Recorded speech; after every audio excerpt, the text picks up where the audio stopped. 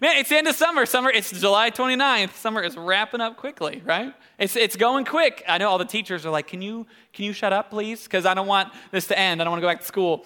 But yesterday, I kind of realized, had a little taste of just how quick life in general goes, right? So yesterday, one of my good friends got married. It was a beautiful wedding. It was a cool Christ-centered wedding. It was really cool to get to go be a part of. But my friend who got married, I met him when I was in soccer buddies when I was 4. Where there's no goals. You just kind of, kids just awkwardly walk around the grass together with soccer balls. And I met him there when I was 4 years old. So it was cool getting to go to his wedding, but I can vividly remember meeting him. I remember very clearly what that was like. Will you be my partner? Yeah, sure. And here we are, 20 through, I don't know, the math. That's a lot of math to do this quick. But it was cool to get to think about that. And so I kind of saw the quick span of time because in the morning, my wife and I went to the place where they put jelly on your stomach, and we got to find out the gender of our child yesterday that we're finding. Yeah. Yes! You're so pumped, Sherry. Yes! Yeah, we're pretty stoked. Do you guys want to know what the gender is? It's a little baby boy. Yeah. So we had a whole list of girl names and boy names. We got nothing. So number 1 is it's the current contender. So we'll see what happens. Boy number 1, that's the current name. But no, we've been going through this series in James, and it feels like it's been flying by. And if you've been here, I hope it's been challenging to you. It's been challenging to me, and I mean that. James has a lot to say about the words that we say and the things that come out of our mouth. And I stick my foot in my mouth a lot, and so it's been very real for me. But I hope it's been challenging for you. You can check it out online if you've missed any of it. But we've been talking about how this book of James is written by a guy named James, who's actually Jesus' little brother. And he's writing to people who are in poverty, who are in persecution, who are going through a lot of hardships. The church is kind of becoming this thing a couple thousand years ago. And he's writing to people, praying that they'll have a faith that works and kind of talking them through what a faith that works looks like. And so as we've been kind of going through this, we talk about all kinds of different things. And I think one big takeaway with this series that we want to kind of drill into is that sometimes we come to church and we sing songs and we high-five each other and we pray and listen to this TED Talk for 45 minutes. And it's great, but then we go into life and there's confusing stuff, there's a doubt, there's pain, there's the realities of different things. And sometimes we're not sure how those pieces always go together, right?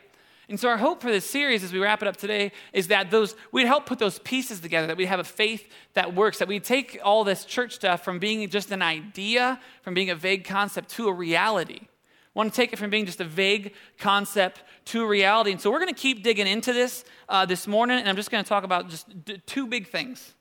And under those 2 things are a couple other things, so I don't want to trick you. But there's two main things that I want to talk about, and I'll just give it to you. I want to talk about patience. And James is writing to us about patience, and he's writing to us about prayer, which being an upcoming father, I could use a lot of both, and so it's very helpful for me. But we're going to walk through this. The 2 big ideas are patience or prayer, and I think he has so much to say about this, but so we'll go ahead and jump right on in so we can get you guys out for lunch. But if you guys want to open your Bibles to page 979, we'll be in there. Those are the blue Bibles in the back of the chairs. You can take that with you. That's our gift to you, but you only get one. Some of you people take 100 of them. What are you doing? I'm just kidding. You can take them. You can take them. But James 5, 7 through 8 says this. It says, "Be patient then, brothers and sisters, until the Lord's coming. See how the farmer waits for the land to yield its valuable crop, patiently waiting for the autumn and spring rains. You too, be patient and stand firm, because the Lord's coming is near." As I've been going through this, try not to be a cultural critic here, but patience is hilarious. Patience is a very funny thing for people that live in America, right? We want everything quicker and faster, and so patience is just a funny concept. I'm a very impatient person, very, very impatient. I have a good friend who is extremely patient, and it's insane working together sometimes. I'm a very impatient person. You can ask my wife. She will quickly validate that I'm very impatient. But I think our culture is a very impatient culture. We want everything very snappy. And so here are my 3 quick cultural observations about quickness. So I realized, because I'm a big sweet tea connoisseur, I'm always going through McDonald's getting sweet tea, just kind of like water for me. You think I'm joking, but I'm not joking. I drink a lot of sweet tea. Then I go through and I saw this little sticker at McDonald's that now you can order your fast food ahead of time. As the go line isn't quick enough, you can text your order earlier through the McDonald's app, so you're just cruising through the line with your hand out the window, and you just nab the bag as you're going. And if you don't like that, there's Domino's Pizza is working on a campaign that you can literally just tweet the pizza emoji, and they'll have your pre-made order ready, and they'll deliver it to you. That easy, just tweet the pizza. And this one is some big technology that's coming out, is that they're working on drones that will deliver your Chipotle. So you don't have, so those deliver it. That was a big problem we were having. I didn't know where our society was headed, but I'm feeling pretty good now that we figured that situation out. But the people, I thought about this last service. The people in the Chipotle, like you people who order ahead, you always look unhappy because you got to wait in line too. Like I'm over here in line and you ordered ahead and you're still waiting in line. Only difference is you didn't see how much meat they put on there. I saw how much meat they put on there. But our life, everything is so sped up, right? And I don't know if it's always helpful for us. I remember being a kid, and the best song in the world came out like late 90s, early 2000s. That's The Middle by Jimmy Eat World. Do you guys know The Middle by Jimmy Eat World? Oh my gosh, you're like last service. It's the best song ever. It just takes some time, little girl, you're in the middle of the... You guys know that song? It was the best song ever. It came out late 90s, early 2000s, and I was a Christian kid, and so I only got my music from the Christian bookstore, not from Best Buy or Napster or anything. So I would sit around and wait for my stereo on like the radio. I'd wait for it to play The Middle by Jimmy Eat World. And I sat there with my Walkman where you could hit record and you could capture, I could record it. And so I would wait. I was just waiting around, waiting for this to come on. I remember this very vividly. It was July. It was summer. I wanted The Middle by Jimmy Eat World. And I was in brushing my teeth one night, like your toothbrush. I'm in there brushing my teeth, and I hear the song start. Hey, don't let yourself off yet. Go listen to it. We're going to play it. Can we play that song as everybody leaves? That'd be great.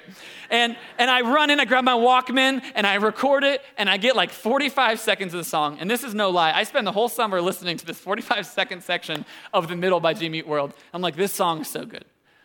Fast forward to today, I have Spotify. I have literally every song at my fingertips.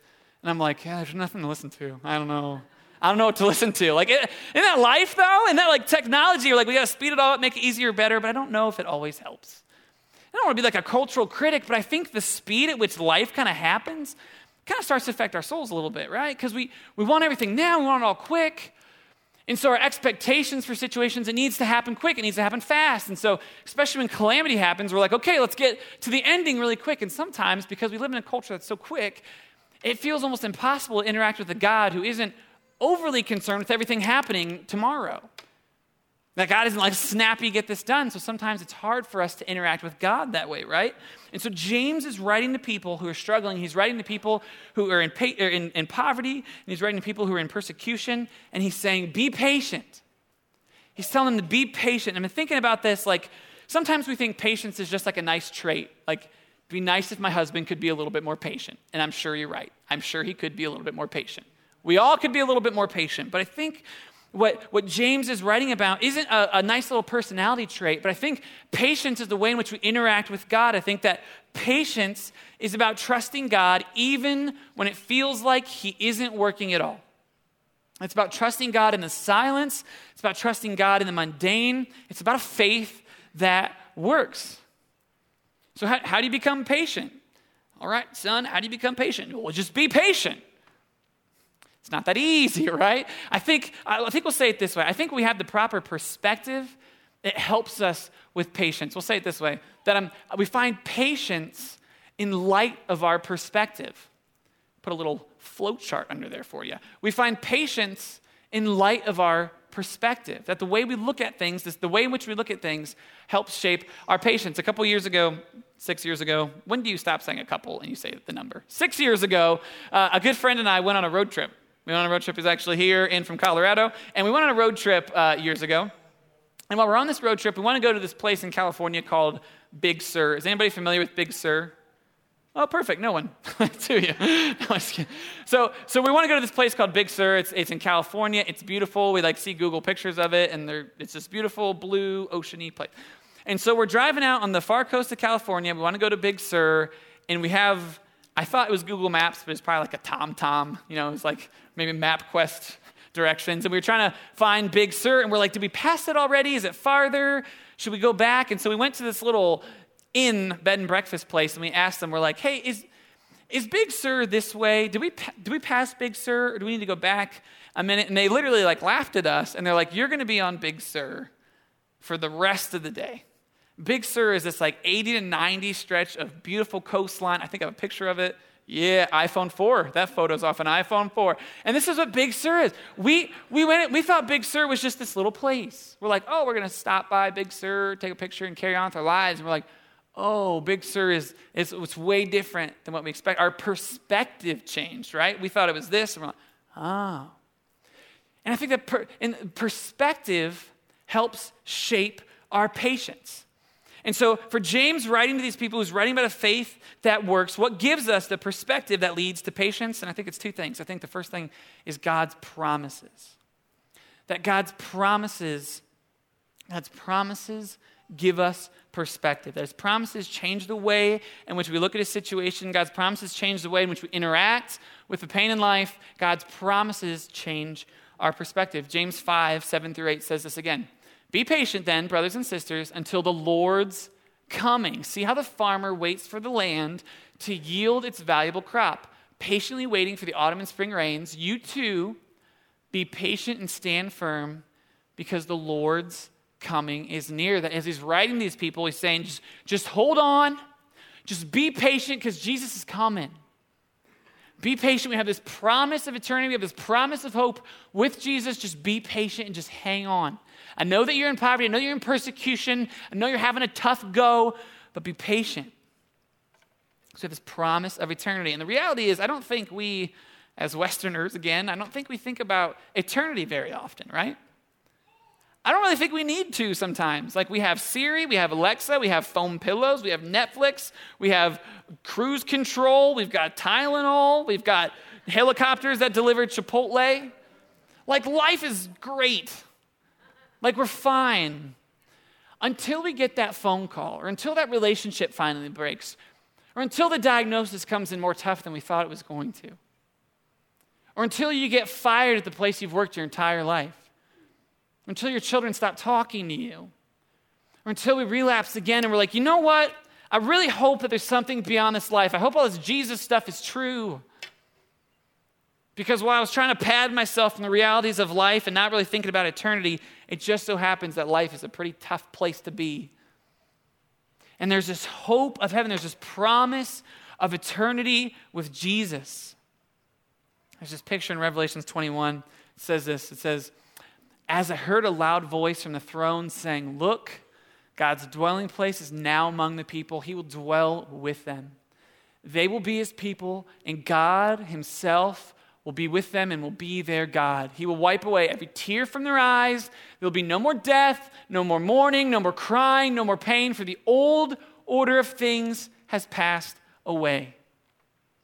He's writing to these people and he's saying, hold on. Jesus is coming. We have this promise to look forward to. We're not at the end of the book. Chipotle helicopters don't signify the end of the book. The promises of Jesus wiping away tears, wiping away death, where the old is gone, the new has come. That's the promise that we have to hold on to. And sometimes in the church, we just sing about it like it's some nice gold retirement home. When we all get to, and it's just going to be like nice.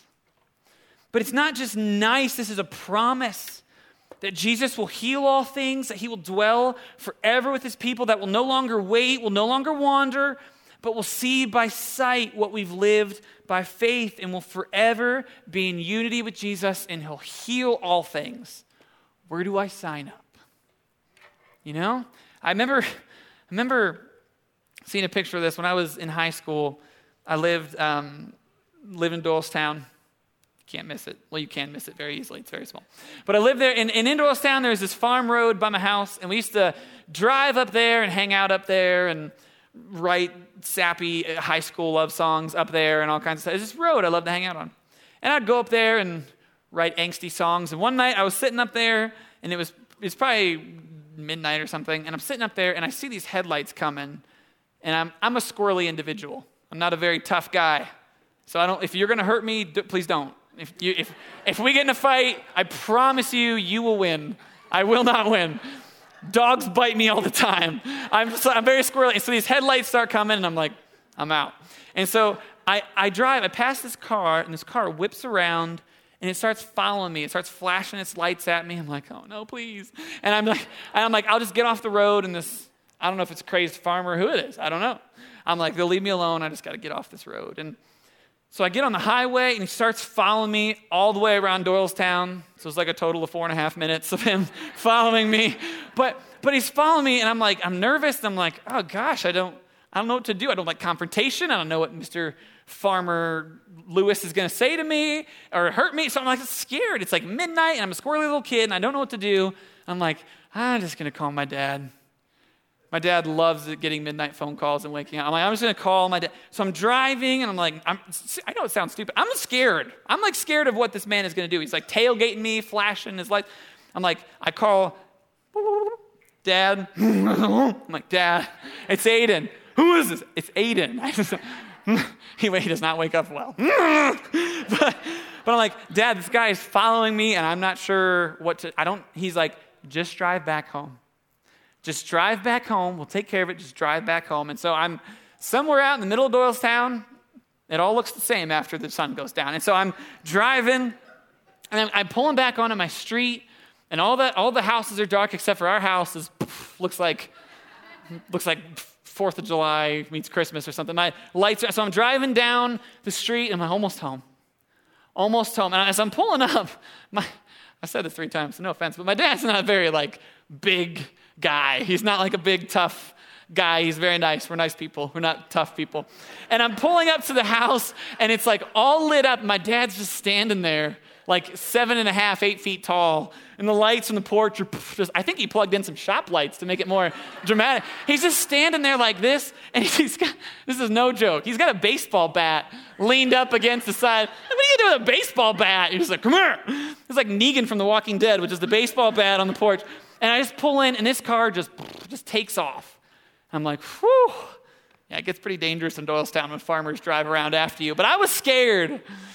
And the whole time, I just thought, I just need to get home. If I just get home, Dad's going to take care of this. Either with a bat or whether saying, hey, sorry, my son was lost. Whatever happens, Dad's going to take care of it when I get back. And I think that's a picture of the promise that we have as we walk through life, as we walk through situations that don't make sense. As we walk through situations that force us to be patient, uncomfortably patient. That we have this promise that's not just streets of gold and unlimited Wi-Fi that actually connects, but we have this hope that Jesus will make all things new. That our Father is going to take care of this. I think about these promises for the people that James is writing to, these people that have been struggling, these people who he starts off the book saying, when you encounter trials, consider it joy. They're like, thanks, James. Thanks for He's writing to these people. And I think about the promises of that. That the promises that give perspective. There's just a couple promises of God that I wrote down that are found in the book of James. That we've hit some of these as we've gone through this series. In the book of James, we see God's promises that God will draw near as we draw near. That he gives grace to the humble. That we'll be blessed when we endure temptation. I love this. There's no shadow of turning in him. That God gives us wisdom when we ask. And that God never changes.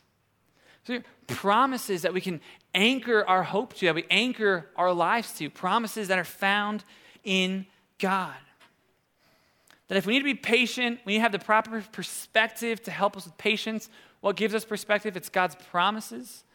I think it's also God's character. That God's character gives us perspective. And so if you're keeping up with our little math problem here, outlines aren't my strong suit, but promises and character, that when we look at our situation, when we need patience, we're walking through, James is saying, hey, be patient as we interact with God, with the realities of life. Our proper perspective comes from God's promises and God's character. I love James 5:10-11 says this, brothers and sisters, as an example of patience in the face of suffering, take the prophets who spoke in the name of the Lord. As you know, we count blessed those who have persevered. I love that. He starts off this letter, he's like, consider it pure joy when you walk through trials. And he walks through this whole thing. And I love in the last chapter of his letter, he's like, as you know, as we previously covered in the first section here, we count blessed those who have persevered. that suffering, that patience is part of the menu, like it's coming. He said, you've heard of Job's perseverance and have seen what the Lord has finally brought about. I love this. He's talking about patience. He's talking about trusting God and suffering. He's writing these people. He puts a period. And then he says, the Lord is full of compassion and mercy. The Lord is full of compassion and mercy. Don't let that just be a phrase today.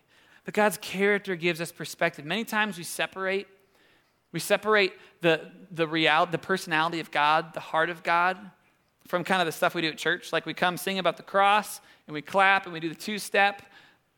And we forget, we think that's one thing. And then when life hits the fan and we're figuring things out, and we're walking through struggles, we're walking through hardships, we're walking through situations that do not make sense, we're like, God, where are you? God, do you hear me? God, are you with me? And sometimes we separate those two things.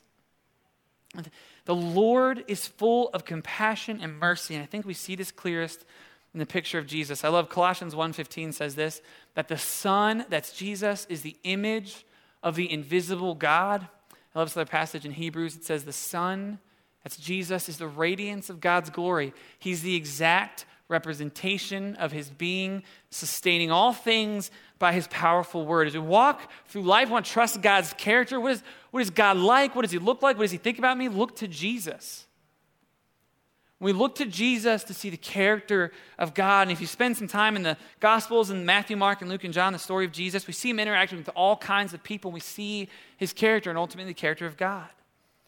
That he meets us in our brokenness, that he meets us in our questions, that he loves us even when our best intentions, even when our best shot, even when it fails, that he meets us there, that he intently cares for us, that we have a Savior who weeps with us in our pain, who's no stranger of what it means to weep by the graveside of a friend because Jesus himself has done it. I don't know what you walked in thinking about God, and I think this, that in this faith that works, we want everything to go from being a vague idea to a reality, right? We want this vague idea of God because I'll tell you what, this vague idea of God, that God is the big man upstairs and he's nice and when stuff gets hard, we'll shoot up some emails. Like this vague idea of God doesn't hold up when life really hits the fan. When you get that phone call, when you get that diagnosis, when the divorce has happened, when life hits you, vague God isn't going to help. It's not going to help because who really knows what vague God thinks? But when we look at the reality of the gospel, when we look at the reality of what the Bible says, that we don't have some vague God, but we have a God who understands us.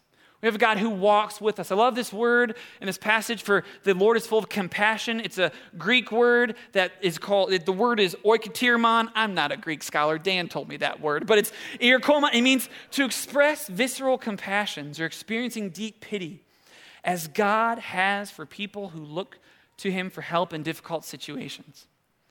Two of the biggest verses that I find hope in, that when I have questions about stuff, when I have doubts about stuff, what my anchor kind of holds to, I'm like, I don't know about all this stuff. But what I know is that God is full of compassion and mercy. I love these two verses. Since the children have flesh and blood, he too shared in their humanity, so that by his death he might break the power of him who holds the power of death. And I love this one too. For we do not have a high priest who is unable to empathize with us in our weakness, but we have one who's been tempted in every way just as we are, yet did not sin. I don't know if you grew up in church, if you grew up in America, and this whole thing of Christmas and God coming to us as a person is just kind of like, yeah, it's Tuesday. God, he created the world, showed up as a baby. Like, there's so much hope found in there. Because like I said, abstract God, this vague idea of God isn't going to help when the going gets tough. But when we have a God who shared with us in our humanity, who empathizes with us in our weakness, yeah, I want that God. Sign me up with that God. Who, whether I'm walking through a situation where I got a phone call and I didn't think the diagnosis was going to go this way, Whether I'm walking through a divorce or marital questions or walking through infertility or walking through anxiety or walking through depression or walking through doubt, no matter what it is we're walking through, don't give me vague, abstract, nice God. Give me real God who shares with me in my humanity, who shares in our suffering with us. Give me that God. And it just so happens I've got him for you. His name is Jesus. And we have fellowship with him in our sufferings. We have fellowship with God in our sufferings. Philippians 3, it talks about a guy named Paul's writing, and he's saying, I want to know Christ, and I want to know him crucified, and I want to share with him in his sufferings. That there's this intimacy with Jesus in our sufferings. I've pulled a lot of this sermon from an article and that this guy wrote. It's beautiful, and he talks about he has this breathing problem. And so he knows what it's like to struggle to catch his breath. And he was saying about how when he meets someone who has that same struggle, there's this instant connection. There's this thing that bonds them, never meeting the person, but it bonds them. What? It's the suffering. You're like, yeah, I know what it's like. I know what you've been through. This, you're probably like, dude, would you chill out? Like, this is heavy. But I feel like this is with a lot of conversations I've just been having with close friends and people in my office and just knowing some of your stories. Like, I feel like this is where a lot of us are at, and if we're not here today, the phone call comes quick, right? My wife and I and our family have been walking through this summer. We found out that we were going to be pregnant, and we're like, this is cool, this is great. And 2 weeks later, we got a phone call that her mom has cancer, and it's pretty far down the road. Didn't see this one coming. And she's beautiful, and she's healthy. We got this phone call. You're like, that's the situation that's happening now? And trust me, every stage of questions and anger and doubt and just reality, it's happened. And we're trusting God. We're trusting in his faithfulness. We're trusting in his goodness. And we're so thankful for this church body. And there's one of the thing that's been probably most helpful early on, one of the most helpful things, was there's a lady in the church who's walked through a similar situation at a young age, having a sick parent.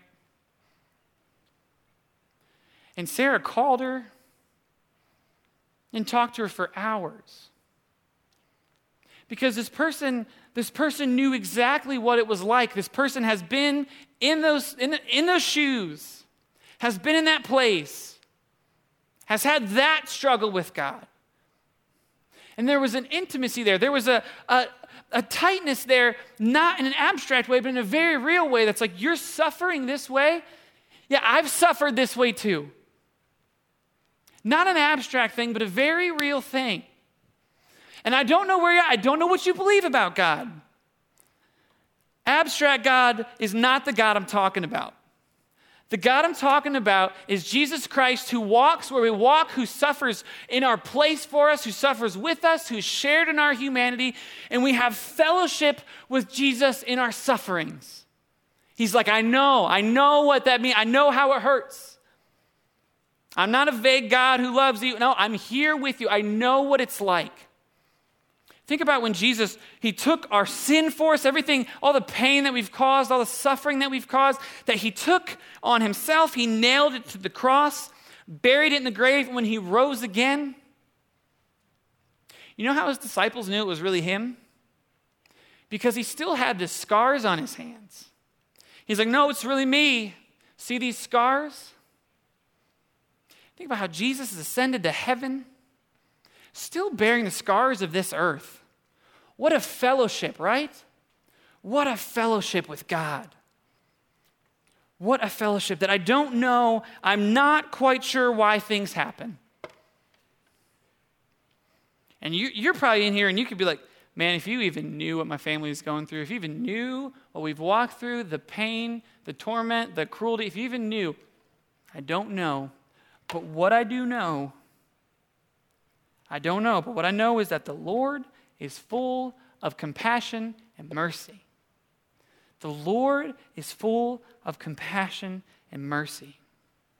And our patience is trusting in a God whose character is full of compassion and mercy and whose promises are outside of this world or outside of the torments and pain of this world, as well as right in the dirt of this world. That's the God we trust in. So I told you that we're going to hit patience, that we're going to hit prayer.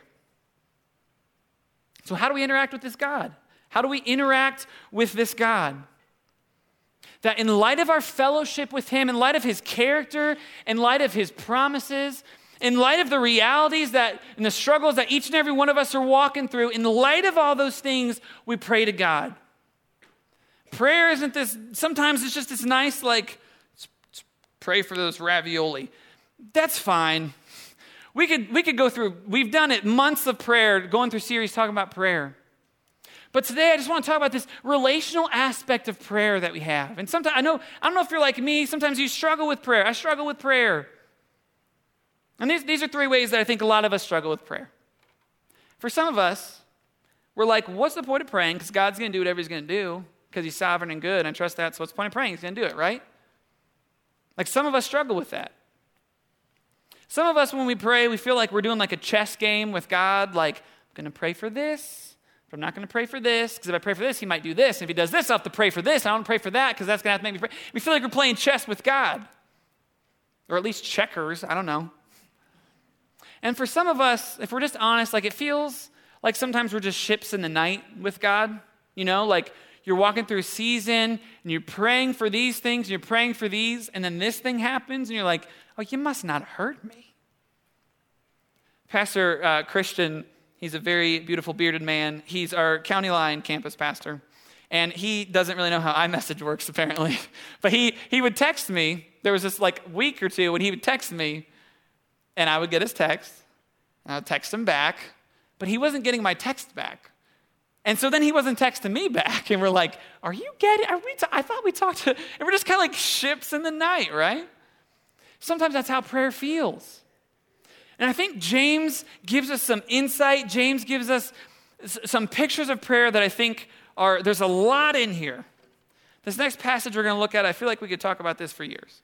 But this is what James says. To these people that he's writing to these people who are in poverty and who are in persecution and who he's trying to instruct on a faith that works, he says, is anyone among you in trouble? Let them pray. Is anyone happy? Let them sing songs of praise. Is anyone among you sick? Let them call the elders of the church to pray and anoint them with oil in the name of the Lord. And the prayer offered in faith will make the sick person well. The Lord will raise them up. If they've sinned, they will be forgiven. Therefore, confess your sins to one another and pray for each other so that you may be healed. The prayer of a righteous person is powerful and effective. There's not a lot in there, is there? It's a pretty simple passage to digest, right? That was sarcastic. But there's so much in here. And I love the way that a guy named Matt Chandler says it.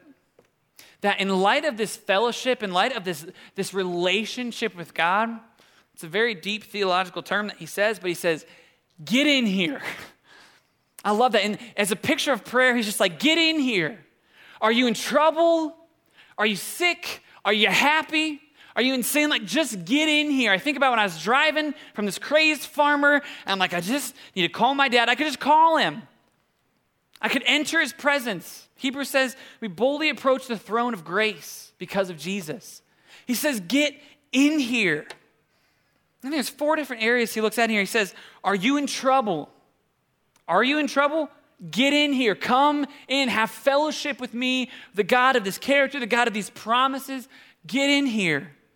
Are you in trouble? Did you blow it? Are you in a hard place? Talked to some people recently, and it's just like, I don't know what to do next. I have no idea what to do next. God's saying, bring that to me. Get that in here with me. I love this quote by a guy named Dallas Willard. I've asked my wife if that could be one of the boy names.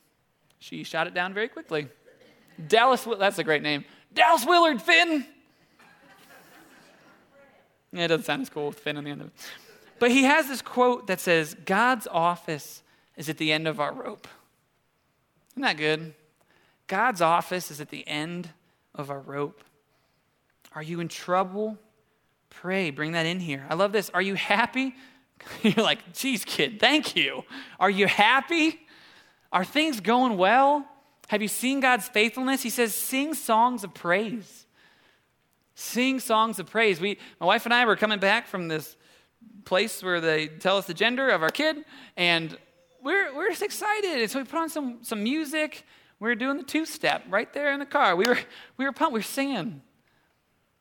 Are you happy? Are things going well? Have you seen God's faithfulness? Have you seen his goodness? Have you seen your life change? Have you seen life change? Have you seen addiction stop? Have you seen lives recovered? Have you seen marriages restored? Have you seen people who are far from Christ come back? Have you seen his faithfulness? Have you experienced his goodness? Sing songs of praise. I'm the music guy around here. I help lead the worship. And can I say this? If this is where you're at, can you sing a little bit louder for us? As we gather, we're bringing our weeks, we're bringing our struggles, we're bringing our joys, and we're all collectively being reminded of the goodness of God as we sing. And so if you have seen God's faithfulness, could you sing a little louder? Because the person next to you may really need to hear it. They may really need to hear it. Are you in trouble? Are you happy? It talks about, are we in sin? Are you guilty? Are you hiding? Are you concealing things? Are you carrying the weight of sin? If you're like, man, these things I've done or thought or said like I don't want, I guess got to hide it. And he's like, no, let's not do that. Let's drag it into the light. Let's confess it to God, confess it together. We'll find forgiveness in Jesus. We come to the basin of grace. Forgiveness is found in Jesus. And there's hope in confessing our sins together, because the reality is what you think is just you is everyone.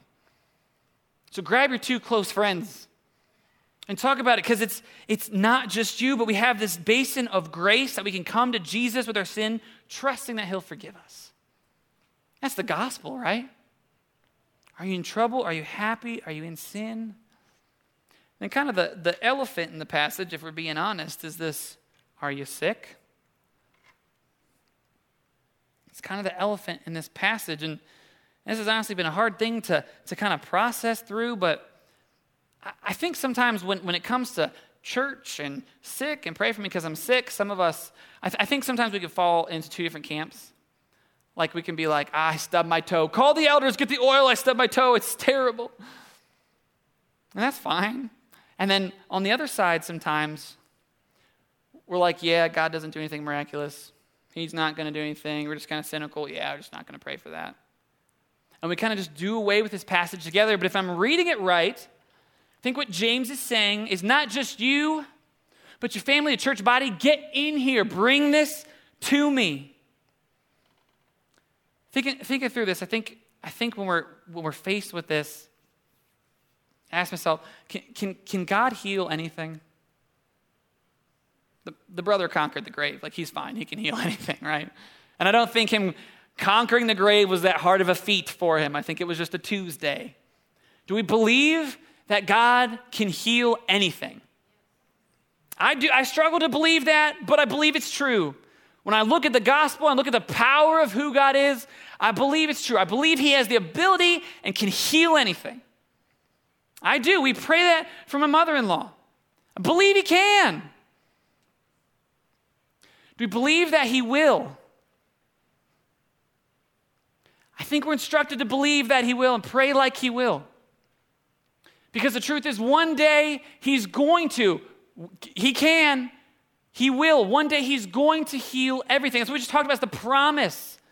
That's why we're not at the end of the book. We're in the middle of the book. One day he will heal everything. Everyone will be restored. No more tears for those that put their faith in Jesus. We have new life in Jesus with our Savior forever in unity with God. He will heal everything. No more phone calls. No more questions. No more heartbreak. He will heal everything. Can he? Yes. Will he? Yes.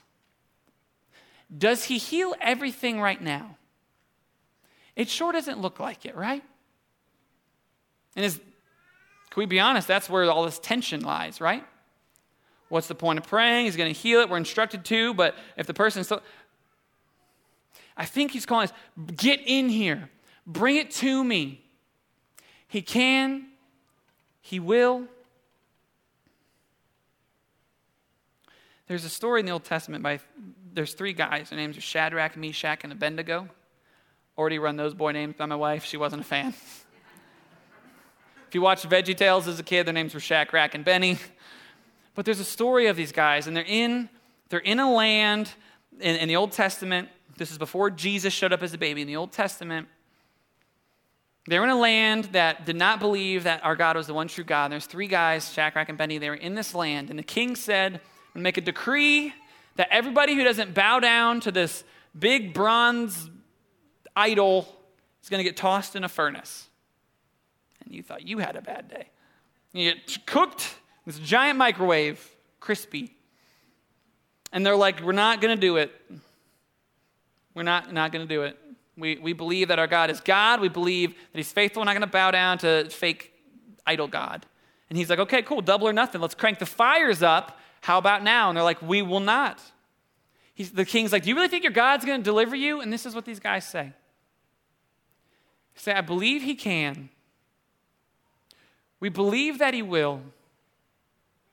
But even if he doesn't, we're going to be faithful to the God who is faithful. We're going to trust the promises of God." Throws them in. And the guards look into this giant toaster oven, and they're like, "Oh, shoot. These guys aren't dead. They're fine." And there's a 4th person in there with them. And this is debated. It doesn't say Jesus, but in the Old Testament, we see different pictures that a lot of biblical scholars and different people think is Jesus. I'm going to go ahead and say, I think this is a picture of Jesus. Because what is more representative of Jesus than to show up in the fires of our pain and to show up in the fires of reality? That sounds a lot like Jesus. But they're trusting his faithfulness, trusting his goodness. He can, he will, and even if he doesn't. Gosh, what a prayer, right? What a prayer. So I'm going to invite Ryan and the guys to come out. I've talked to a lot of you guys with some of these different things, and there's a lot going on in this body, right? Like, that's life. Like, life is not for the faint at heart. That there's sickness, that there's extreme marital trouble, that there's anxiety, that there's depression, that there's uncertainty, that there's careers that feel endless, that there's children who've gone wayward, that there's addiction. There's all this stuff. It's not hard to find. Turn on CNN. It's everywhere. But sometimes I talk to a lot of us and we come to church and the week was insane. The week was full of all this stuff, but we come to church and for some reason in our interaction with God, we're just like, feel like we have to be really like polite. Like we're at our grandparents' house. We're like, "Hello, God. Aiden here. Nice to meet you. Had a little tough go this week." You know what I mean? And we feel like we can't actually interact with God. We feel like we can't be honest with God. And that is why I'm very glad that the Psalms exist. Me and my wife have had the book of Psalms open on our bedstand for the last 2 months. Because Psalm 22, a guy named King David, he wrote a lot of the Psalms, says he's a man after God's own heart. This is how he prayed. my God, why have you forsaken me? Why are you so far from saving me, so far from my cries of anguish? My God, I cry out by day, but you don't answer. By night, I find no rest." I think you're fine, to be honest with God. I'm just trying to be biblical here. I think you're fine. Because King David prayed this prayer, but you know who else prayed this prayer? As he hung on the cross for your sin, for my sin, for a completely perfect God, all-powerful, created the world, came to the earth, grew up, died on the cross for you and me, hung on the cross, and as he shared in our humanity, he prayed, my God, why have you forsaken me?" I think with the anchor of God's promises, with the anchor of the hope of the cross, with the anchor of God's character, that he's full of mercy and compassion, I think we can be honest with God. Because the same guy who wrote Psalm 22 is the same guy who wrote Psalm 23. He says, "The Lord is my shepherd. I lack nothing. He makes me lie down in green pastures. He leads me beside quiet waters. He refreshes my soul. He guides me along the right paths for his name's sake.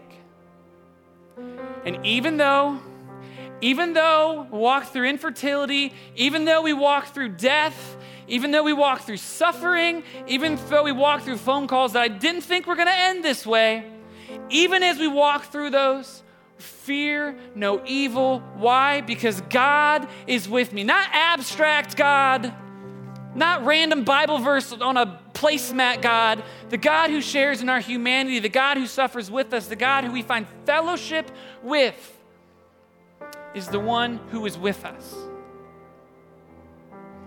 So I don't know everybody in here. I don't know where you're at this morning.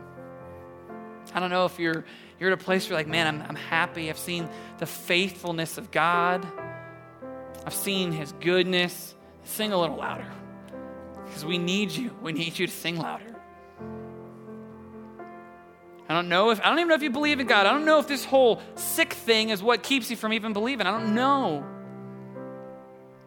I don't know if you're like, I don't really know where I stand with this whole God thing. I just came with my girlfriend and my mom because they made me come to church. I don't want you to hear me up here saying that God is a nice guy and if we kind of behave the right way, things might go smoothly. Just call me, let me know how that works. Let me know how quick that shifts on you. What I want you to know is that there's a God who has died in your place that you might have a right relationship with him, that you might be able to run boldly into his presence, into the throne room of grace, that while you're running from a crazed farmer, you can call him and say, Dad, I don't know what to do. And he says, get in here. Are you in trouble? Get in here. Are you sick? Get in here. Get in here. That's the God that we have. I promise we're going to sing a song in a second. There's a little book that my wife and I keep on the side of our bedstand. It's called The Valley of Vision. It has a very 1980s cover on it. But it's a collection of prayers from Puritans from like 500, 600 years ago. And as we read these from time to time, it's interesting that they have the same questions we do. They have the same struggles that we do. They have the same hopes that we do. Dealing with the same sins we do. It's the same thing. And in here, there's a little section called Comforts. And this is the prayer. It says, my heaven-born faith gives promise of eternal sight. My new birth, a pledge of never-ending life. I draw near to you, knowing that you'll draw near to me. I ask of you, believing that you've already given. I entrust myself to you, for you have redeemed me. I bless and adore you, the eternal God, for the comfort of these thoughts and the joy of these hopes. Let's pray together as we close out with this song. God, we're so thankful that you meet us on this earth. We're so thankful that you share in our humanity with us, that as we walk through questions, as we walk through doubt, as we walk through not just random ideas, but the realities of life, stuff that does not make sense, stuff that should not go this way. That we may not have the answer for all these things, Jesus, but we have you. And I pray that your presence might dwell more deeply within us. I pray for the soul that's here this morning who's like, I don't even know if I believe in God because there's too much junk in the world to believe in this. I pray for that soul this morning. They would see that you're a God full of compassion and full of mercy. That your promises are true. That in Christ, all of your promises are fulfilled. In Christ, we see your goodness poured out for us. In Christ, we see your love for us, Jesus. I pray for those that are in trouble. I pray for those that are sick. I pray for my mother-in-law. I pray for my good friend who's struggling. I pray for those that have doubts. I pray for those that are happy. Pray for those that are struggling with sin. Pray that we would get in here, that we'd find fellowship, that we'd find communion with the God who shares in our humanity. We trust your promises are good. It's because of Jesus we pray. Amen.